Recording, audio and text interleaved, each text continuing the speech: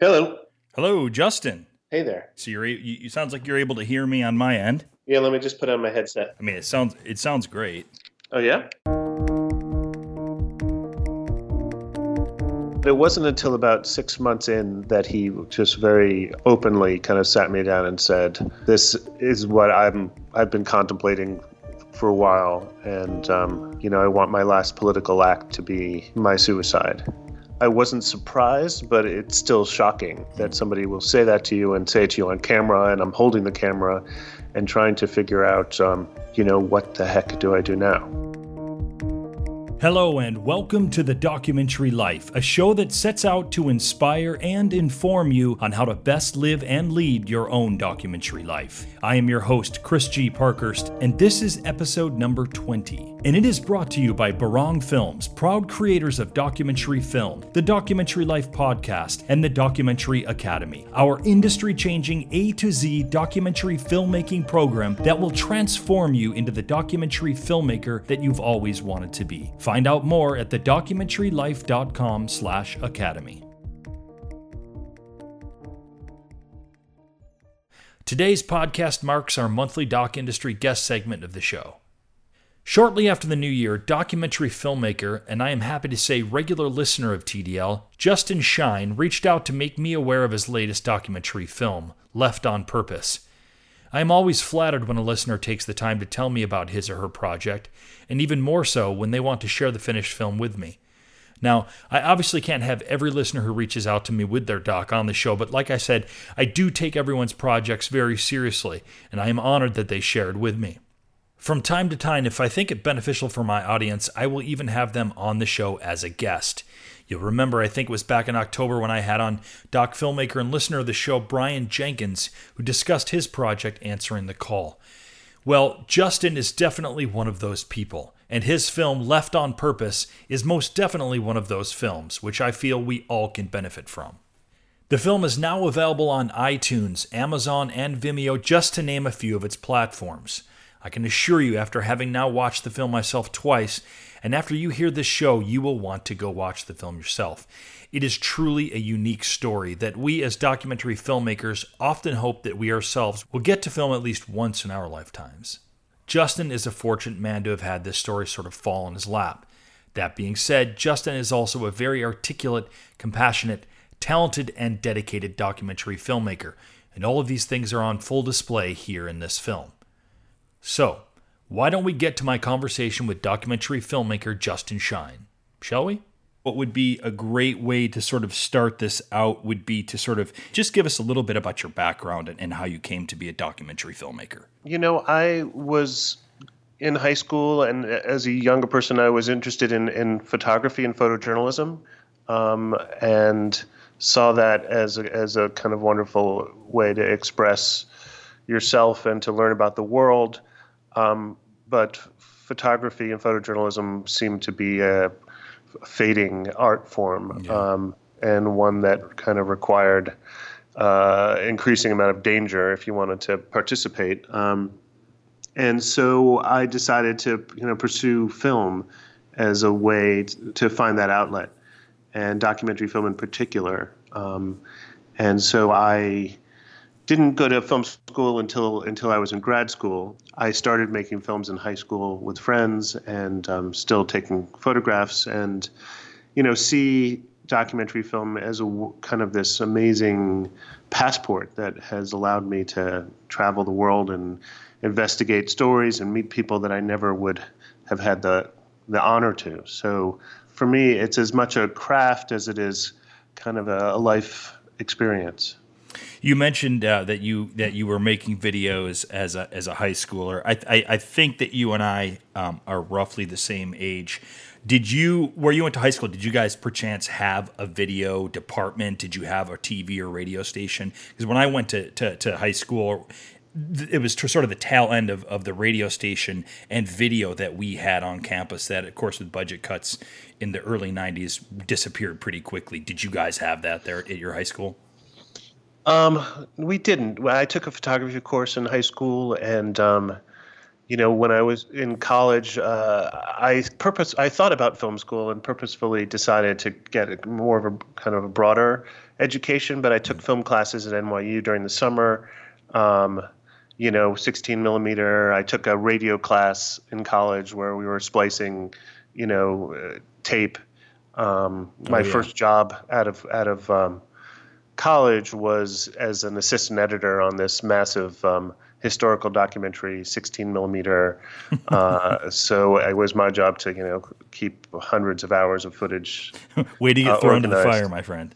Yeah. And, as much as I'm not an editor, I mean, being in the edit room is a wonderful place for a filmmaker and a documentary filmmaker to learn their craft and the storytelling and even camera work. It teaches you how to shoot a scene and what's working, what's not. So it was a really good experience. It's funny that you bring that up. It's massively, I talk about this quite often, it's massively sort of helped me along my career. I came up through the ranks as an editor, and so I sort of had that editing background, and then transitioning into a DP director role, I found it instrumental in the way that, well, obviously the way I shot things and the way that I was able to direct things. Having that editing background, was definitely super helpful for me. Yeah. One of the things I wanted to bring up was we had another documentary filmmaker, Brian Jenkins, on the show a few months ago. He, like yourself, was somebody who had reached out to me. He was a listener of the show, and he reached out to me with his film, which makes me, for one, that makes me super happy. I'm obviously trying to build a bit of a documentary community here and build a forum where people can network and discuss their their projects, and then everybody learn from one another, right? Yep. How did you hear about the show, Justin? And then why did you reach out and feel that your film is appropriate for it? Well, there are not that many shows that cover documentary filmmaking the way you do, and I really appreciate it. And when you spend 4+ years working on something, you want a chance to talk about it and share. I feel like this film, Left on Purpose, is deeply important to me for many reasons. And one thing that drove me to make it was my interest in the issues it brings up as a filmmaker.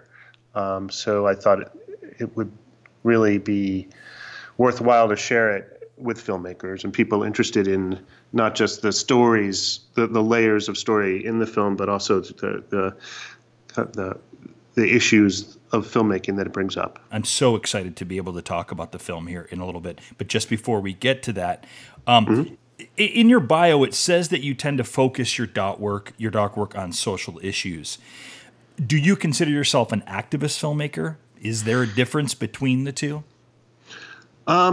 Yes, I do think that there's a difference, and I don't see myself as an activist, or I would say, an advocacy filmmaker. I don't, I don't believe in, well, believe is maybe not the right word. Yeah. I'm not comfortable making films where I start off with a premise and then set out to prove it. I'm much more interested in finding issues that interest me, whether it be guns or homelessness or, prostitution. I mean, I've dealt with a lot of issues, but going in with an open mind and looking for characters whose lives are impacted by these issues and trying to better understand the issues by telling their stories. Doesn't mean I don't have my own opinion, but for one thing, I'd like to keep an open mind because that experience will impact my opinion, the way I see something. And, I don't think preaching or a dogmatic way of telling a story is the most effective. And things are more complicated than black or white. And so the beauty is kind of in that gray area. And I find that as someone who watches films, I like to be given that opportunity to think for myself. So, yeah, absolutely. I couldn't agree more. I appreciate that opportunity. I don't really tend to gravitate towards the heavy-handed stuff. I think I may have earlier in my years, I guess, in my career, I tended to gravitate towards in narrative films. It would have been Oliver Stone. In documentary, it would have been Michael Moore. But I think, and not that I don't want to say that I grew out of that, but I started to understand at least the interest and power and importance for me, both as a filmmaker and as a consumer of films, that I didn't want somebody to tell me exactly how I needed to think. I wanted to be allowed to have my own thoughts, about the particular subject. Your 2009 film No Impact Man premiered at Sundance. How was the Sundance? How did you find the Sundance experience? And did you find that it opened doors to you later on as a doc filmmaker? I found the Sundance experience to be slightly overwhelming. It's always a great opportunity. It puts your film, on the map in a way that no other festival does. Right. And the people there were, very wonderful in kind of seeing the importance of the film and giving us an opportunity. It's not my strong suit, capitalizing on these social situations in order to further my career. But certainly having that film show at Sundance has been helpful in raising money and in kind of developing other projects. I Left on Purpose was partially and largely funded by a Sundance documentary grant. So I would say having No Impact Man had screened there was helpful with that. But it's not a panacea that kind of opens.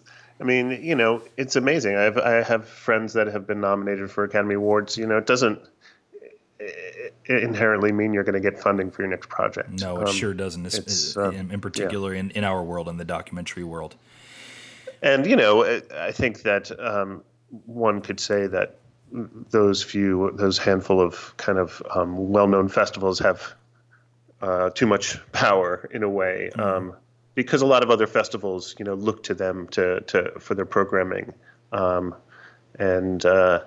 that can close the doors for kind of more complex or, there's only so many films that can make it to Sundance. So, well, it's kind of like not unlike sort of the grant cycle, whereby if you get a well-known grant, it obviously gives to other grant awarding organizations seeing your name attached to a well-known grant organization. It's this sort of recognition that, well, if this guy liked it over here, then, well, we need to be attached to that too. And I think the same thing obviously happens in film festivals as well. And that's, of course, as you're hinting at, it's good and bad.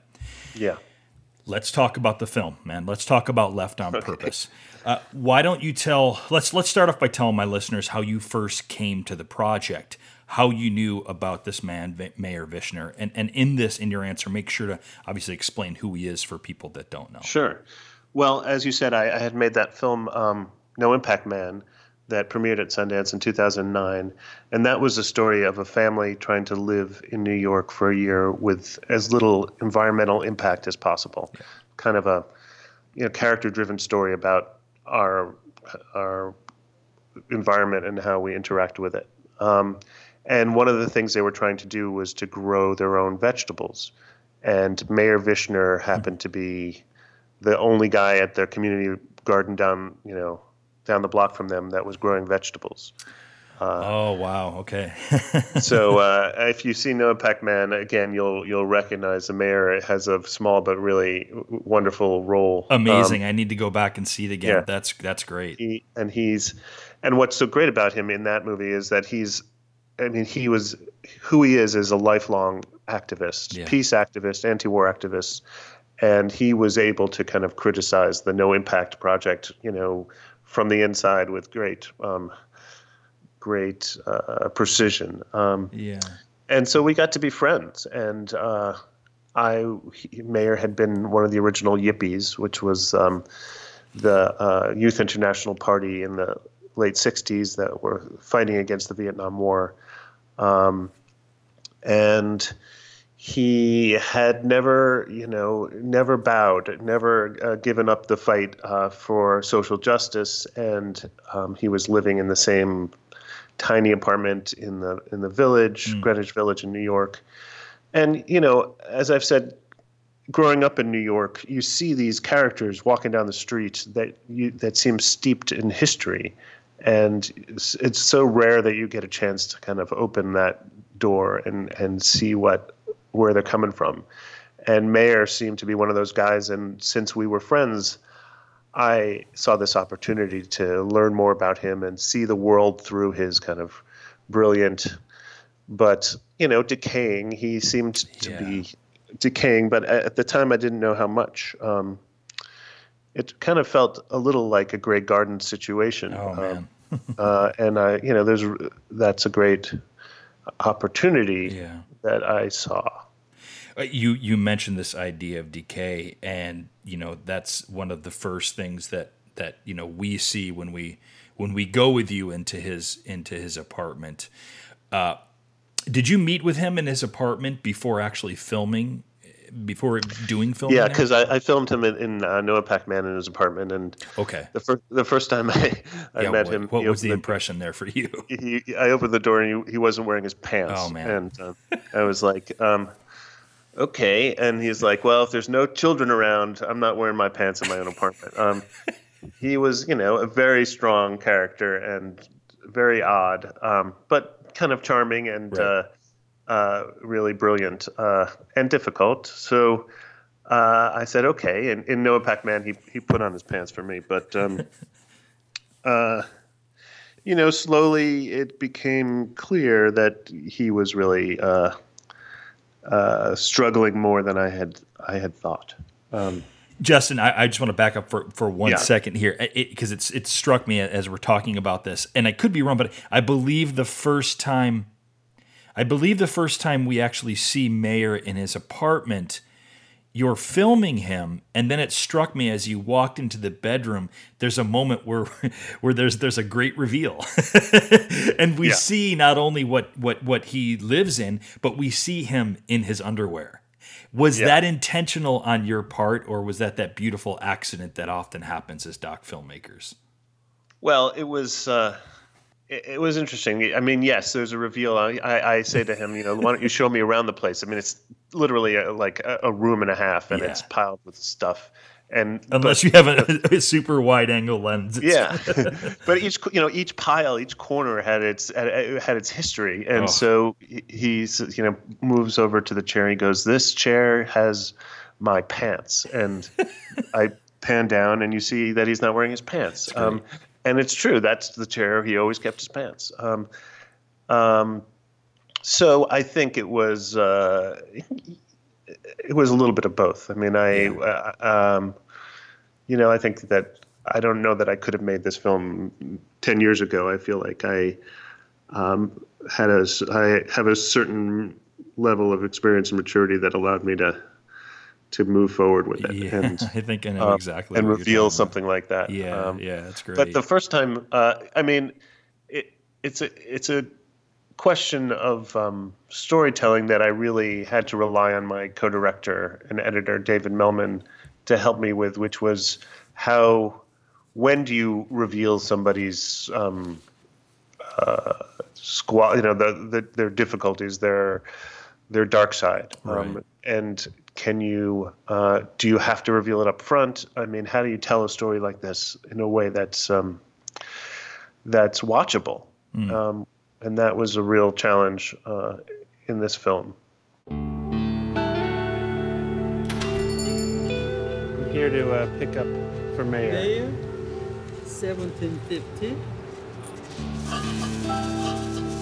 Thank you very much. Did Mr. Yu give you a hard time? No, he was very nice. Good. Let me just white balance here. Hold on. I just wanted to touch base on this beer delivery situation, because I have mixed feelings about it. Well, I can pay you if that's what... Well, I think you should. I guess the issue for me, or the question for me, and I know the Heisenberg principle is part of this, so my filming is impacting your life. But I feel better about making deliveries if it's acknowledged on camera. But your drinking is something that's really not healthy. Right, and you don't want to be an enabler. Yes, I don't want to be an enabler. And that's another question for me is like, what are the ethics of documenting somebody that's not necessarily capable of giving their consent? You have my consent. Right. If we proceed with this project to any length, you know, this will not be the toughest ethical question we'll confront. It's clear that you guys develop a strong and close friendship in this film, and that becomes a big part of the film. Now, this happens with our subjects, right? We can fall in love with our subjects. It happens as doc filmmakers. Is this a good thing? Is this a bad thing? And how might it interfere with our abilities to remain as documentary filmmakers, or maybe as objective documentary filmmakers? Yeah, objective is a tough word and tough concept. I mean, I personally believe in the kind of filmmaking I like to do, that it's all about relationships, and there needs to be an honest relationship. I mean, obviously, there's a give and take, and you're both, you and your subject are both giving and getting something. Right. And we'll talk a bit about that. Yeah, I mean, usually that's kind of the status quo, and things are not so. It's not that important to reveal what's going on there. But as this film unfolded, it became clear to me that I couldn't kind of hide behind the camera, that I needed to, my experience and my point of view and the impact the film was having on me needed to be exposed. I see. Okay, so this was a decision that you made on the fly. You didn't go into this knowing this film was going to be about you and Mayer or your guys' relationship. This is something that transpired through the film, right? Yeah, I mean, there's always that possibility. So, I leave the camera running. Sometimes, certainly for my questions and things like that. Yeah. I mean, the film opens with, with a genuine dialogue because Mayer had asked me to buy beer for him, and I was very uneasy about that because, I didn't know his relationship to booze, and so I did it.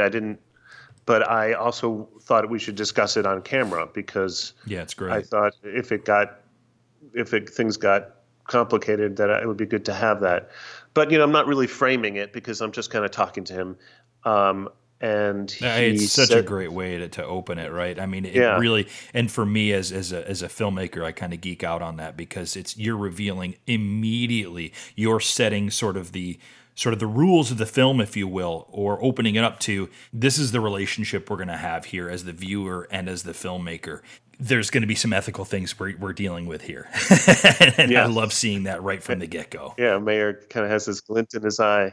And he says, if you're worried about the drinking, this is not the biggest ethical challenge we're going to be facing. And, God. And he, he knew more than I did at that point. And kind of in an interesting way, he had the power. For sure. Well, and that brings me to again, a great segue. At what point did you know that suicide was on the table? This wasn't the impetus for filming from the beginning, right? Not at all. I mean, I had never, it hadn't touched me at that point in my life before. Little by little, within the first few months, he seemed to clearly be depressed. And I would say, let's go to this protest. And he would go and he'd get there and he'd be like, this isn't for me. My time's over. And he'd go home. But it wasn't until about 6 months in that he just very openly kind of sat me down and said, "This is what I've been contemplating for a while, and I want my last political act to be my suicide." And I could say I wasn't surprised, but it's still shocking that somebody will say that to you and say it to you on camera, and I'm holding the camera and trying to figure out. What the heck do I do now? Right. I'm dying of loneliness. I'm dying of lack of human contact, and I don't want to do this anymore. I mean, he says, I don't see it getting any better than this, which is one of many heart-wrenching moments in the film, right? So how do you continue on, not only just as a filmmaker, but sort of as a human being, seeing this suffering, right? And in some way, suffering yourself, right? So how do you continue on as a filmmaker and as a friend? And that's where we start to get into these ethical issues, right? Sure. Yeah. I mean, I think that's the question. I mean, as a filmmaker, to be honest, that those are questions that fascinate me and that I want to explore. Yeah. But also, I have to think about my kind of legal responsibility, my ethical responsibility. Will the film be the filmmaking process be a good thing, or will it kind of just be a something that encourages him? And he was pretty clear, as a yippie. If you learn about the yippies, they were all about stunts. They were about spectacle. Yeah. And so he saw this as an opportunity to kind of do something. So, after that, I had to, I stopped. I spoke to a million people. I spoke to my wife, most importantly, about it. I spoke to lawyers. I spoke to his doctor and his psychiatrist. And it was a constant process of being in touch with these people and particularly his caregivers, to make sure that they felt that the filmmaking was a positive thing for him. And at the time they did. They felt like it was, giving him an outlet to feel appreciated. And I do think that his friends also felt like that that maybe we could hold up a mirror to him and his life, and he could see some hope. I can tend to be at times cynical, about these sorts of things. And I want to say, for the record, I found how you handled the entire thing very real. I found it very human. I mean, what a delicate process. You mentioned you went with him to therapy. You went with him to his doctor's appointments. You were meeting with his closest friends. I found it. Yeah, I mean, you couldn't have handled it in a better way in the situation that you were in, and I really appreciated that. So somewhere along the line, it becomes clear to the viewer, right, that you're grappling with either putting down the camera because he's telling you that he's going to commit this act, or continuing the filming in hopes of prolonging his life, or maybe even changing his mind, right? So how are you handling this the entire time with him, and how are you dialoguing with him? I mean, I assume as a filmmaker, there's plenty of footage and moments where you must be addressing this with him directly, right? Yeah, there's a lot of footage. Yeah, I mean, I was trying to take it slow. I wanted to, first of all, you grapple with what your role is. On most films, I grew up watching Cinema Verite and the Maisels brothers. They're there, but you're trying not to be too intrusive into the story, even though clearly you are creating the story by being there. Right. So it's always that dance that you're doing. And so I slowly became clear that I needed to be a voice in the film, and I needed to talk to him about what our relationship was. And, our relationship actually became an important part of the film. I was interested in finding out, who he really was, both as a young activist, but how he got to this place where he was so unhappy. And I felt like he had so much to give. And, he had so much to give as an activist. I kind of, in some ways, made him part of my family, and I brought my kids to to his garden where he taught my son how to plant garlic, and he was really, so wonderful with him. I think that's a moment where I feel like he's, he shines. And again, another one of those heartbreaking moments that I'm referring to. I felt in that moment watching him with your son, and it should be noted, both to my listeners as well as you, that I have, my wife Steph and I have a 3-year-old and a 10-month-old, and so there were definitely some moments that kind of touched me and hit home here because of sort of personal connections and recognizing certain things, and the way that Mayer handled. Your oldest boy and planting the garlic is a very, very touching moment. And I just felt, man, this guy he just needs love. It's like he just needs somebody. And then, so on a personal level, even aside from being a filmmaker, you're like, how do you help somebody that is so needy? Yeah. And is it possible to? And what can you do to be there for somebody that you really care about? But you respect, and who is suffering. Clearly, he was suffering from clinical depression. Right. So his glass was always half empty. You would try to, give him options and opportunities and make suggestions, and he just, as much as he talked about being lonely, he was pushing the world away. Certainly. So it's tough, and it's something that people all over, it's just it's a human experience that we all have with loved ones that are struggling. Here, sweetheart.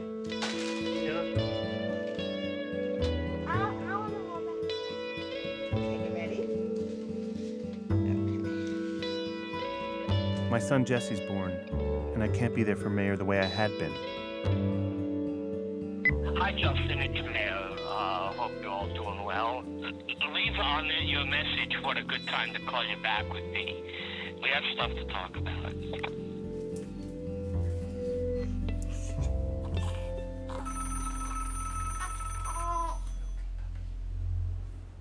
So that was Mayer, and I feel like I need to go and do some shooting with him.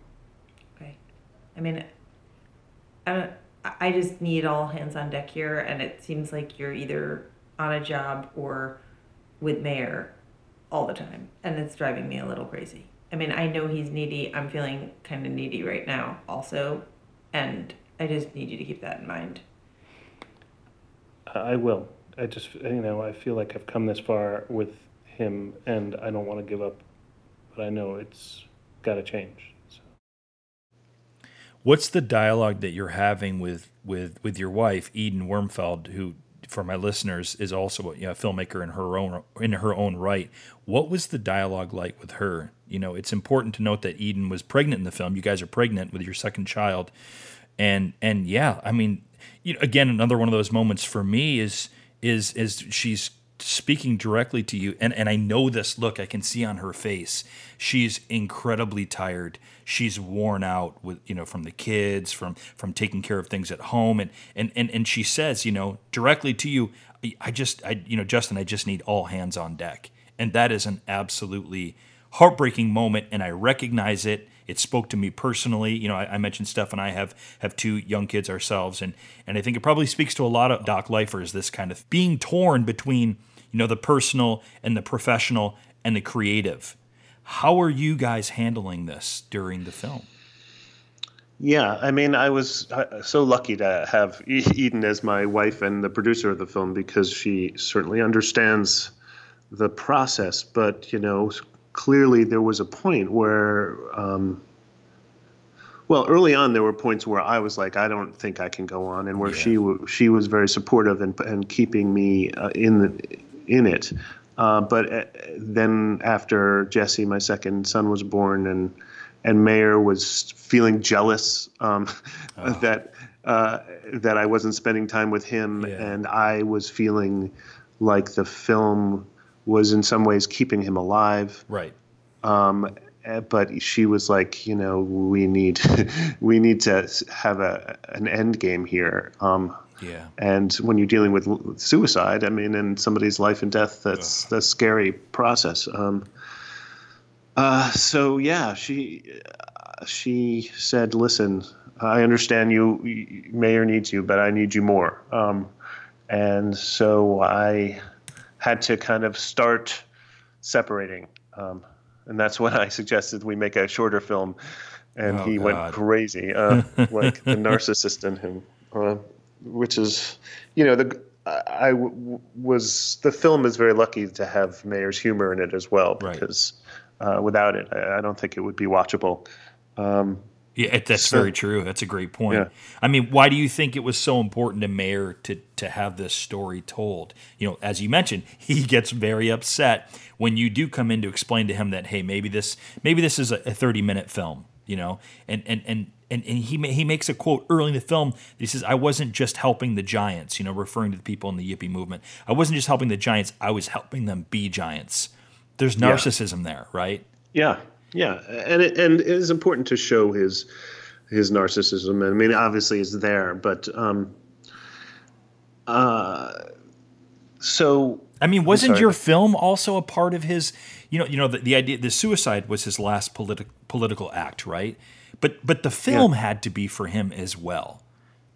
Yes, right? No question that he wanted. I mean, he saw the film as kind of the vehicle. And we fought about this. He wanted me to film his suicide, and I refused because I didn't want him to die, and I didn't want to be a reason for him to do it. If he needed to do this, obviously I couldn't stop him. I wasn't going to lock him up. He had been locked in mental hospitals before. But I wasn't going to participate. And he wanted, one of the many great scenes that didn't make it was the scene where he said, I want you to film it. I want you to get arrested.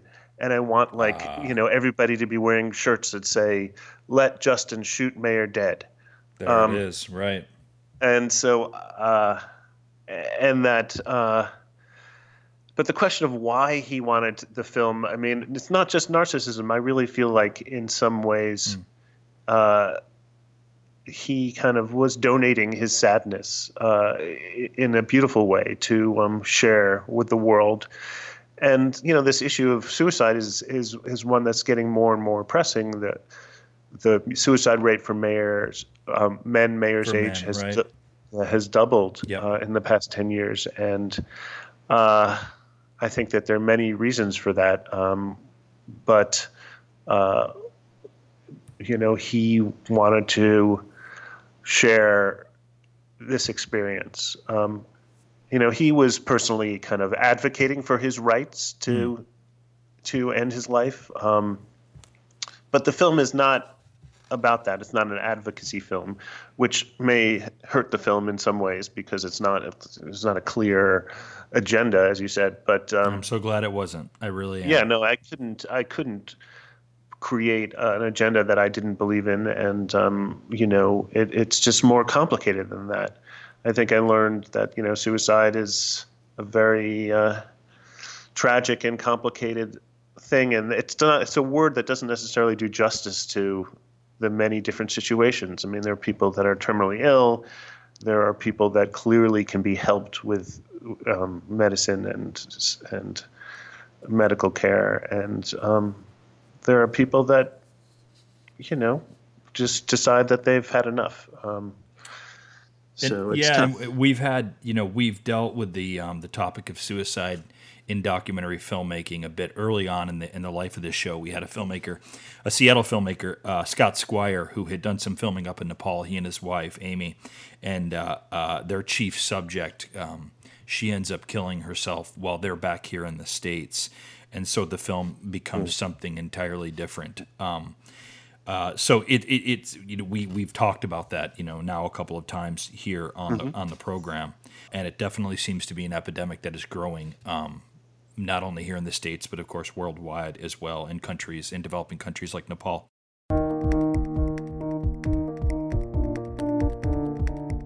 So you've got a great idea for a documentary film. Awesome! I'd love to hear about it, but I don't have a ton of time. Can you tell me about it in 30 seconds or less? Oh, you don't quite have your pitch down yet. Okay, that's fine. What's your website where I can find more information? Maybe a press kit I can take a look at. You don't have one. Well, have you thought about how you might raise some funds to help with the costs of making films? They can be expensive, right? You haven't. Okay, maybe just tell me about your audience. Who's going to want to see your film? Who will you be marketing it to? You don't know this either. Okay, then I'm going to assume you haven't thought about how you'll be getting your film out into the world then, right? I think I see what's going on here. I was once in your shoes. A great idea for a doc. Camera in one hand, a boom mic in the other. But other than that, not much other than a whole lot of excitement and gumption. And that's great. You'll need all of that. But you'll also need a heck of a lot more if you're looking to make the kind of documentary film that you can be proud of. The kind that people will want to see and will impact them. The kind that won't break the bank while you're making it. And dare I say, you might even make some money from. You need support, and we've got you covered. We built the Documentary Academy with you in mind. We've got all the resources you need to make a successful documentary film you can be proud of. Come and enroll at thedocumentarylife.com/academy, and let's turn that doc idea into a reality. Mayer says, and I'll quote this, old people tend to think that their experiences are, well, actually, I should give some context. I think he's saying this, and you're going to help correct me if I'm wrong. I feel like he was saying this at one of the protests or marches that you may have attended. He says something, old people tend to think that their experiences are what young people need to know. And I understand the tendency, but I think it's poison. That's a statement that definitely... It struck me as an amazingly acute statement. And there's irony here involved as well, because in a way, at least for me, I felt like it's exactly what he was doing with you. You know, you guys are sitting in a therapist's office and he's telling you how you will feel later on with the film, you know, once it's finished and he's long gone. And I found some irony there. And I also found some maybe even truth to what he is saying. Again, old people tend to think that their experiences are what young people need to know. And I understand the tendency, but I think it's poison. Yeah, I mean, that he said that in the wake of, I kind of dragged him down to the Occupy That's protest. What it was, right. Yeah, and I thought, oh, maybe this will kind of reignite his activism, and I was trying to convince him that I felt like he had an experience to share. He had been through this, and he had, but you know, that movement. Abby Hoffman, who was a very close friend of Mayer's, said, you know, don't trust anybody over 30, and here's Mayer, you know, just past 60 and feeling, you know, how do you stay true to that? I mean, how do you participate in a movement, you know, back when he was an activist and he was young, he didn't want some old fogies coming in and talking down to him. No. Except that, you know, actually Abby was older and Mayer did have, you know, mentors in the movement. So I think part of that is wisdom. Certainly there's truth to that. And part of it is the Depression kind of negating the great value that he had in his experience. Well, I mean, I found that I can't help but wonder if the current state of things here in the U.S. actually might have helped someone like Mayer stay alive. I don't know. Maybe, like you're saying, the Depression at some point may have just been too much. But I definitely found myself wondering about that. Like, maybe he even would have thrived in this environment, given him some purpose again. Has that occurred to you? Yeah. I mean, you know, I mean, I'm speaking for myself and my political leanings, but I think leadership from all stripes is lacking. True, kind of honest, inspirational leadership, and I think he had a lot to give and share about his experience and his perspective. That's why I started making the film. I mean, aside from any of this other stuff, and you know, I think that I grew up in the '80s when activism kind of was dead, and it was all the me generation. And I looked back on the civil rights movement and the anti-war movement with a kind of longing that I hope, yeah, I did too. And I hope Mayer could explain it to me and share it with me. And you know, I got something that I didn't expect. I've got a couple of technical questions that I want to run by you here that might be beneficial to some of my listeners. Technically, I have to know, how did you mic Mayer? Because he's wearing these T-shirts the entire time, right? And you don't have a sound man there. It's you and the camera. How were you micing him? Because the sound's great. Or were you just taping the lav underneath his? When I could, I have a electrosonic wireless mic that I would put on the inside of his T-shirt. You probably can see it sometimes. Okay, so you were taping it from the inside. I use a vampire clamp. Yep. And Mayer, would say kind of only half jokingly like that putting the mic on was one of his favorite parts because he got to be touched, and which is true, and it was kind of sweet. Then I had a mic on my camera. It was the kind of film where aesthetics really had to be come in second to keeping eye contact with him and making it intimate and making it pretty felt wrong to me. Yeah. And it's pretty down and dirty. And I started out using the camera that I had, which was an EX1. And even though using the X1, I paused a couple of times when you kind of rolled by the mirror, and I was trying to figure out what the camera was. Yeah, okay, I know that routine. Yes. And during the filming, I got C300, but I decided to stick with the same camera because it felt right to be consistent, and also just to be too nice, too much detail in that place where he was felt wrong. So it definitely, I think you definitely made the right choice there, and of course, aesthetically, you and I both as cinematographers, that would have been a drastic difference going from the EX1 to the C300. Yeah. Okay, how did you get the okay from the physician to allow you to record the conversation? He seemed very comfortable with the camera there. Yeah. How? I mean, he had a long relationship with Mayer and kind of a certain kinship with him, and I just that was very lucky. I felt that that's another thing that made the film seem important enough to keep going was that Dr. Schiller saw the importance in kind of documenting Mayer and the struggle he was going through, and he, as a doctor, was frustrated that there wasn't that much he could do, besides putting him in the hospital. And he thought it was, he was very courageous. And actually he's helping us now. We got a little bit of money from Sundance to do something called, to do some work around helping elderly people kind of think about, and their caregivers think about different aspects of life that they need to prepare for. Oh man! We're calling it the elder pyramid, kind of like the food pyramid. Yeah. So he's helped us kind of create that, dealing with social interactions, spiritual, financial. So, yeah. Tell me about the moment.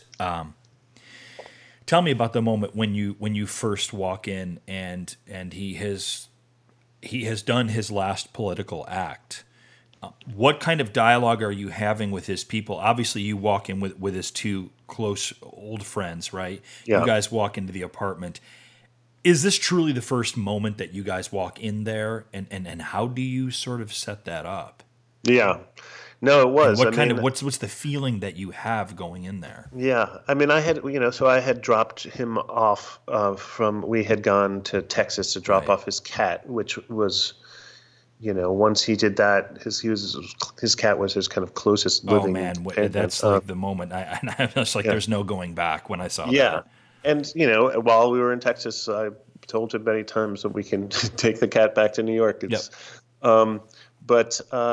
So I thought that it was very possible that he had taken his life, but there's always this glimmer of maybe he's there sitting there watching TV. Oh, I thought that was going to be part of his act, right? I thought maybe he would just jump out and be like, "Hey, fooled you guys! This was my big act," or something. I don't know. I think I was hoping for that. Yeah, there's hope is a good thing, but it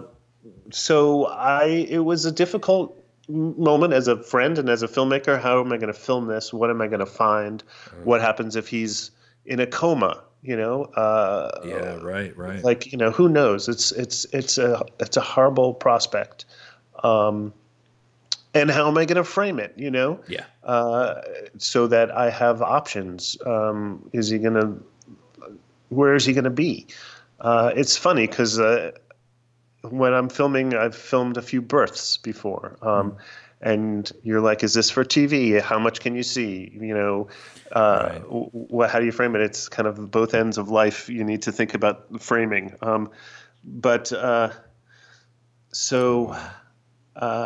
I have to say that both, as somebody that loved Mayer, finding him the way I did, where he was actually in an incredibly peaceful kind of repose, was a great relief, because he really was at peace. And so I was relieved by that. It's a strange thing when you find somebody like that. You don't know. I mean, you want to film it. You want to call the police. You want to, and you want to get the reactions of his friends. So it was challenging, but I feel like it worked out. And we found the note that he had written, which helped us create the title. Right, indeed. Something that I always do, Justin, when watching docs is, and I don't know if you do this or not, I kind of like to think that probably a lot of us do, is check the credits, right? You watch the credits for the thank yous, the grants, funding sources, etc. We already mentioned the Sundance Documentary Fund. What were some of the other funding sources for this film? Yeah, well, the first grant that we got, which was, huge wind in our sails, was the Catapult, which is a small grant foundation in San Francisco that gave us money to put together a trailer. And, they really appreciated. They said that they had like the most intense discussions around the film, and that just made us feel like we were doing something right. And you're on the right track, totally. To keep going, yeah. So they were great, and then Sundance as well, and we got a grant from the Jerome Foundation, which was wonderful. So those things, each time you're kind of like wondering if we're gonna make it to the end. They not just give you money, but they give you hope that you're doing something right. Did you find that people knew, or these people from the organizations, did you find that they knew who Mayer was? And if so, did this help? No, they didn't know who he was, right. But they were interested that he was somebody that kind of was behind the scenes, and they wanted to know more. I saw this. There are many layers to this, and one of the things that I hope it does is kind of brings back a little bit of the history of the Yippies and the work that they did. Certainly is more relevant now than it's been in a while. That's right. So, I didn't have any of the, a lot of those activists also took their own lives, which is part of Mayer's story. Abby was very close with Mayer, and Phil Oakes, and a few others. And, that's part of, they call that suicide contagion in a way. It when somebody close to you takes their life, it opens up the possibility. And I feel like Mayer saw that as a possible way out because of that, which is, really sad. I love hearing that there's more life than, after a film, if that makes sense. And no pun intended here. But, also in the instance with Scott and his wife, Amy, and their film that dealt with suicide as part of the subject, or a main part of the subject, there was a life beyond that, because now they're giving suicide rate amongst females in Nepal is extraordinary, and now there's becoming more awareness around that, and they have educational programs that they're actually taking, not only to Kathmandu but throughout villages in the countryside, which is a phenomenal thing. Not everybody, there's no you don't have an obligation. I will not argue that. No one has an obligation as a doc filmmaker to do that, but it's lovely to see that there is life beyond just the film in that way. Yeah. Well, I in showing the film around the country and around the world this past kind of year and a half, I've been really struck by people coming up to me and talking about how they have gone through similar experiences with loved ones, and that they really appreciate the openness and the kind of taking this difficult issue out of the shadows, because survivors are left to deal with it, and there's been a real taboo about talking about this difficult road, and so I think talking about it and sharing it is healthy. And people have different opinions. People come to it with their own baggage, and occasionally I get people, very occasionally, feeling like something more could have been done. I'm sure, yeah. But for the most part, people have been really grateful for the openness. Well, Justin, how do you handle that conversation when somebody comes to you with that? Because it's just inevitably going to happen given the content of the film and what happens. It's happened like 2 or 3 times. Okay. And the phrase I've gotten, which is shocking, is death by documentary, like that somehow I've contributed. And I have to think that people may well have come to that conclusion based on their own life experience with suicide, and I try not to be judgmental. Right. I can say honestly that I don't have any regrets about the way my relationship with Mayer unfolded, and the work I did to try to be there for him. That I feel like the film in some ways extended his life in a good way. It may have also precipitated his death. I don't know. But I don't have regrets, and that it's complicated. There's certainly, I feel like if Mayer were alive today and miserable, that it wouldn't necessarily be a better outcome. So, but yeah, no, it's also, I would say some of the times that people accuse me of that, they haven't seen the film, that they've only read about it. Right.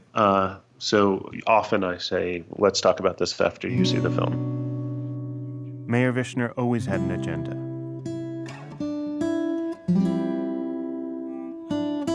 For the last years of his life, it was about his death. And in the end, I was no match for it, or the depression that consumed him. But the impact of Mayer's life is much greater than the way it ended. And I choose to celebrate that. Justin, as we finish up here, one of the things I tend to ask my guests deals with this idea of a documentary life, right? And we kind of define that here on the show as how people are living while practicing their passion of documentary films. Now, because not a ton of people truly make their entire living from doing the documentary work, I have listeners, who are teachers. I have a guy who emails with me who's a gas station attendant, plenty who work in the service industry, right? This is what keeps them afloat while they make their films. I work in commercial and corporate video as a freelance camera op and then as a director DP through my wife's and my production company. How are you, Justin, living your documentary life? How would you describe that? Well, it's obviously it evolves over time. I started out, as I said, as an assistant editor and then an assistant cameraman, and I really started making a living as a cameraman. So, which is a luxury, because when people raise money, then they can call you. Doesn't mean you don't give them a deal and you don't appreciate their struggles, but it allows you to make a living, and then you own gear and you rent that out while you're trying to develop your own projects. And then, as you do, I work on commercial things. I do shooting for Apple Computer. Right. And I do a lot, shooting for other documentaries. And I feel very privileged at this point in my career where I can get some grants, and that helps a lot too. And then my wife works both on documentary and on feature films. But it's tough, and I mean, luckily, I think that the means of production in documentary have become much more reasonable, and it's opened up storytelling, nonfiction storytelling to everybody, which is a wonderful thing. And now the challenge is just getting it seen through all that clutter. Of course. It's funny, Justin. I feel like, having done some of the research about you and having watched the film and now through this discussion, I feel like you and I run some parallel lives. It's crazy. Steph is, sure. Whereas my work tends to come from the commercial and the documentary work. Steph's is pretty exclusively in feature films. Now, she's from the UK, so a lot of her work has been based out of the UK or in Malaysia, actually, which is where I met her. Cool. But and then of course we had the two kids, and of course your kids are older now. Yeah, we're all in our own way living documentary lives, aren't we? Yep. It's a great privilege. It's so, and then, in this film, I my kids are in it, and so I can look back and smile every time I see them in the film. So that's nice too. Justin, tell us how we can see Left on Purpose. It's a wonderful film, and I want everyone to see it. Thanks. Well, it's this February 10th, which is coming up soon. It's going to be available on digital platforms: iTunes, Amazon, Vimeo, Google, something or other. We have a website, leftonpurpose.com. I'm sure all that information will be there. Certainly, if you go to iTunes or Amazon. And if you live in New York City, it will be screening at the Cinema Village on 12th Street in New York for a week. It's also starting February 10th, and I'm going to be at quite a few of those screenings. So, please join me. And, it's a film that seeing it with a group and then having a discussion afterwards, really is fulfilling, because it brings up a lot of issues that people can talk about and share. So it's definitely that kind of film, and I'm eager to continue the discussion. Hopefully with my listeners after, hopefully long after they've seen the film and we've had Great. the program air. Justin, what an honor! Thank you so much for joining me today. I'm glad that you reached out. I hope in the future maybe that Steph and I get to meet you in Eden, and our families get to meet. That'd be awesome. That sounds great. And thank you. I mean, I really enjoyed talking with you. Please keep in touch, Justin. I'd love to have you on again, and I want to see where this all goes for you. Cool. Thanks. Have a great day, man.